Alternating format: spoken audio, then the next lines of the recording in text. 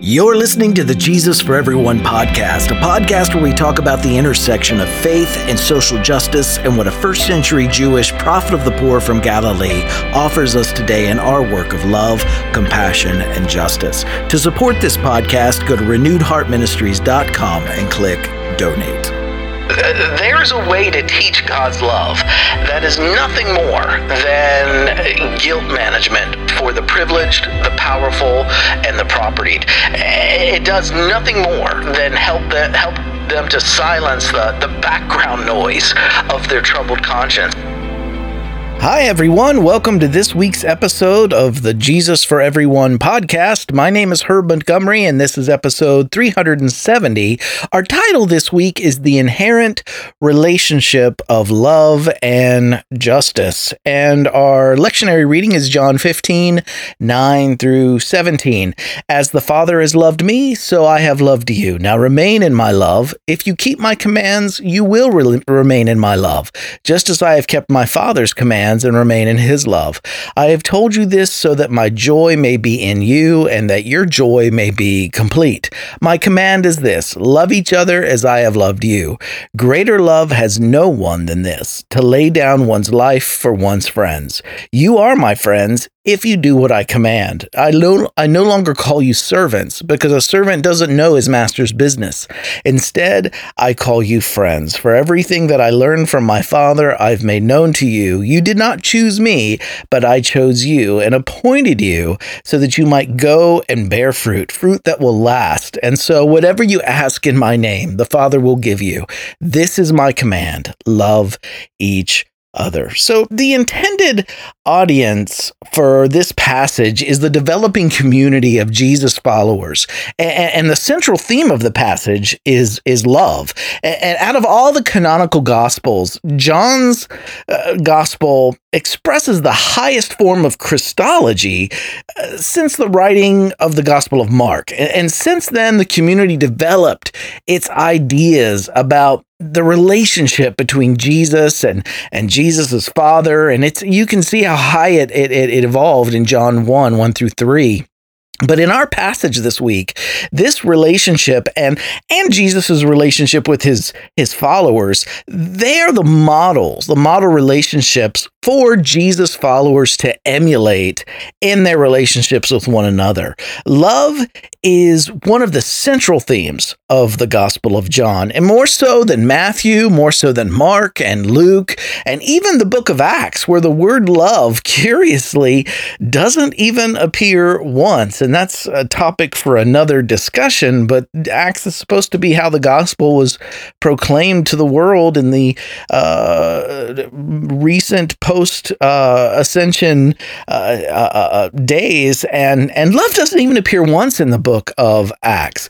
Consider, by contrast, how often love is the focus of John's version of the Jesus story. John 3:16, probably the most famous verse in the book of John. For God so loved the world that he gave his one and only Son, that whoever believes in him shall not perish but have everlasting life. John 3:35, the Father loves the Son and has placed everything in his hands. John 5:20, for the Father loves the Son and shows him all he does.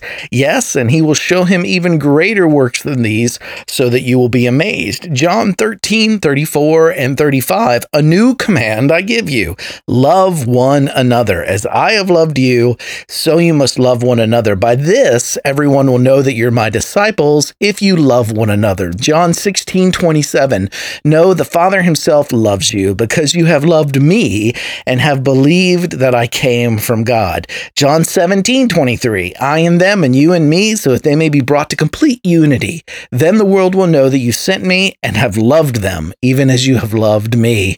And lastly, John 17:26, I have made you known to them and will continue to make you known, in order that the love that you have for me may be in them, and that I myself may be in them. You can also cross-reference these with John 10:17, John 14:15, and then verses 21 through 23, verse 31 of chapter 14, John 17:24, and John 21:15 through 17.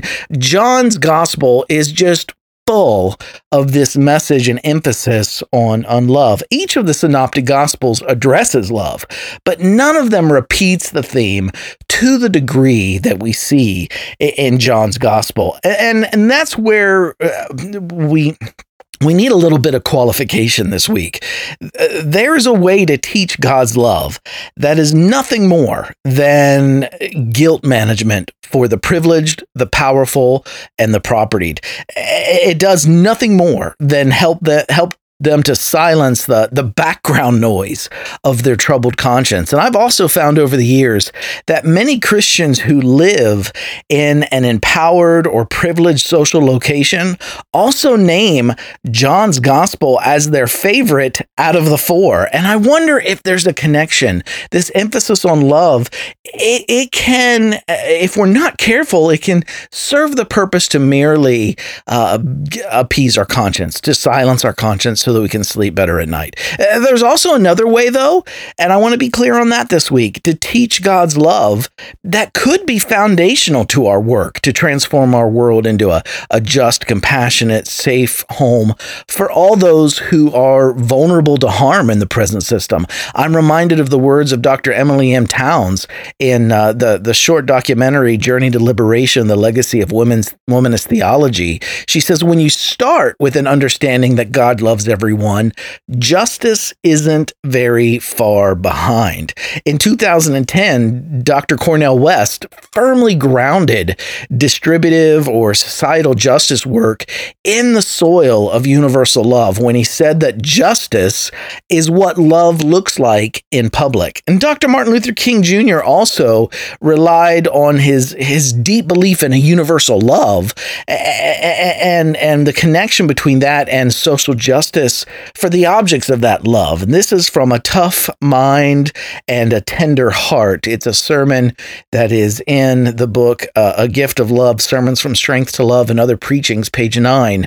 Dr. King preached, when days grow dark, and these are his words, and nights grow dreary, we can be thankful that our God combines in his nature a creative synthesis of love and justice, which will lead us through life's dark valleys and into sunlit paths of hope and fulfillment.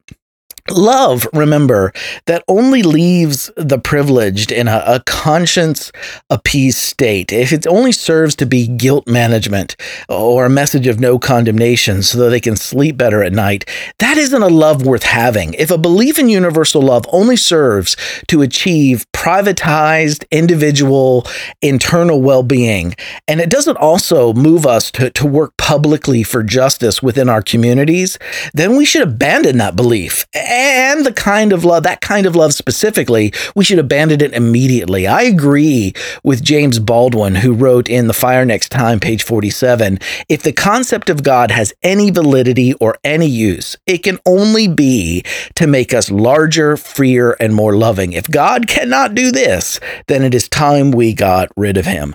And the late Thomas Merton also went so far as to equate a theology of love with a theology of resistance and revolution. This is his work, Toward a Theology of Resistance. It's found in Thomas Merton's Essential Writings, page 121.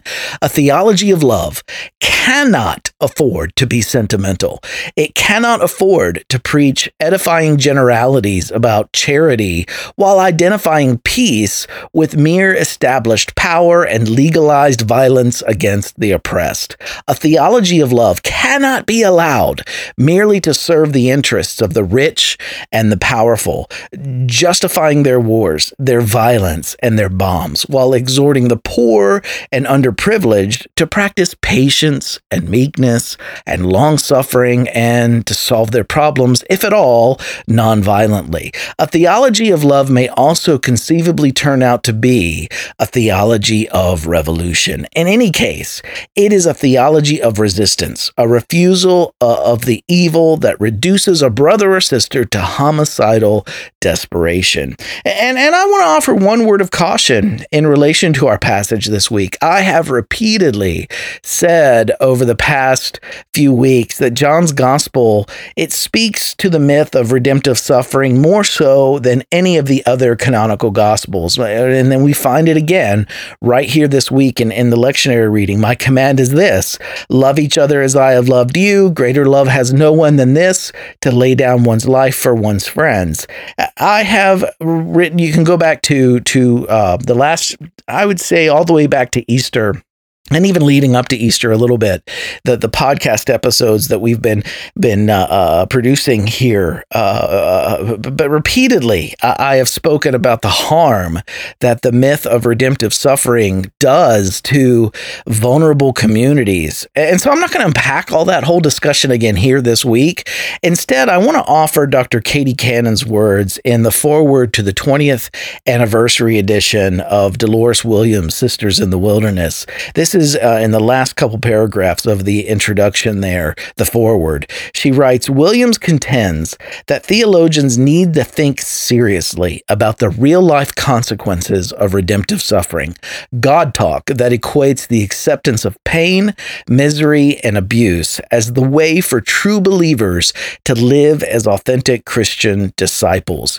Those who spew such false teaching and warped preaching must cease and desist. And as I wrote in the imagery of the Good Shepherd a couple weeks ago, there is a difference between empowered people sacrificing and them teaching disempowered people to sacrifice themselves. I want to recommend, if these are new thoughts for you, I want to recommend an article, an essay. I'll put a link to it in this week's eSite, but if you just Google Brown and Parker's For God So Loved the World ? You'll find a PDF of that article, and it's well worth your time to go through that. The early church was largely comprised of those who, as Reverend Dr. Kelly Brown Douglas often says, didn't even have a wall to have their backs up against. While giving for some people in privileged social locations can hardly be called sacrifice. Think of Jesus in Mark 12, where he called those who were giving to the temple, the wealthy who were giving to the temple there in Mark 12, where he contrasted their giving to the giving of the widow who gave everything she had.